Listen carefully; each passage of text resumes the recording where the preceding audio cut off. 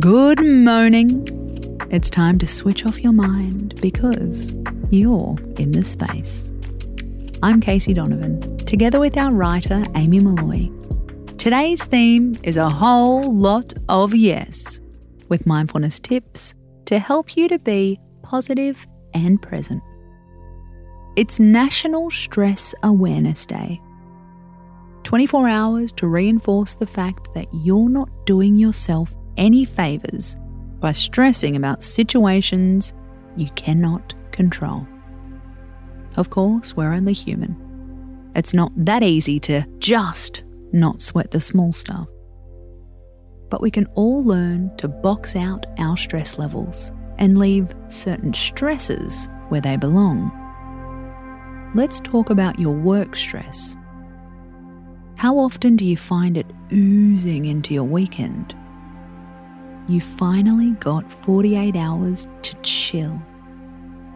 But then you start thinking of that meeting, those emails, that project, that comment your boss made.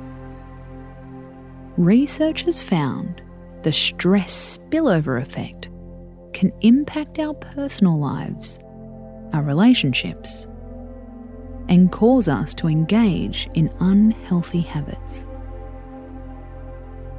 So, how do we stop it? Of course, we have to get to the heart of the issue. Are you taking on too much? Do you need to work on your boundaries?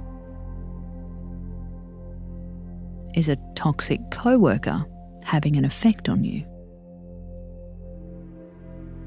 You can also start to take steps right now to stop your stress spilling over. Try this visualization at the end of your workday so you don't take your stress home with you.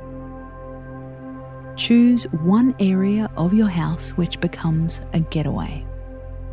If you still go out to work, your front door is a good option.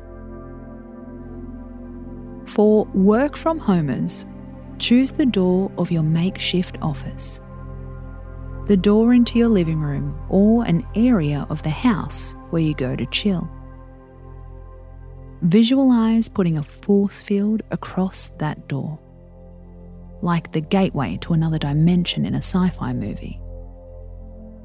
When you walk through that magical, sparkling portal, everything to do with your workday disappears.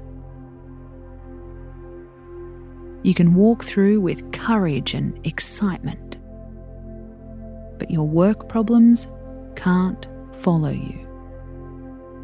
Visualize this in whatever way works for you.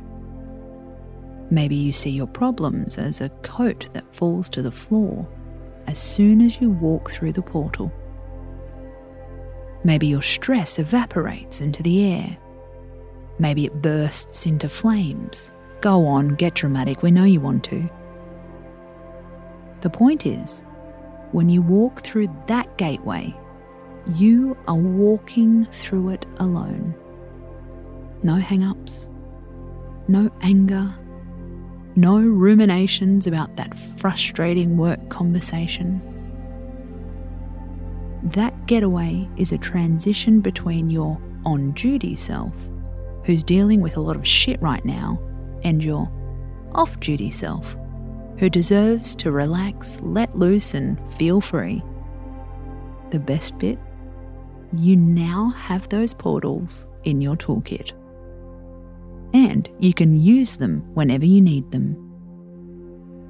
Put a portal over your bedroom door. When you walk through it, you can't carry any of your body hang-ups. Put a portal over your car door. Bye-bye fears of driving in stormy weather. Put a portal over your in-laws' front door and leave your self-doubt and worry on their doorstep. We can't get rid of our stress, and sometimes a small dose is useful to help us meet daily challenges. But there's a time and a place for that fight or flight feeling. So, set your boundaries. create your own portals, and step into a brave new world where work stress doesn't belong. I'm Casey Donovan, and you've been listening to The Space, a podcast written by Amy Molloy. We're back tonight with another mood-soothing episode. Space out.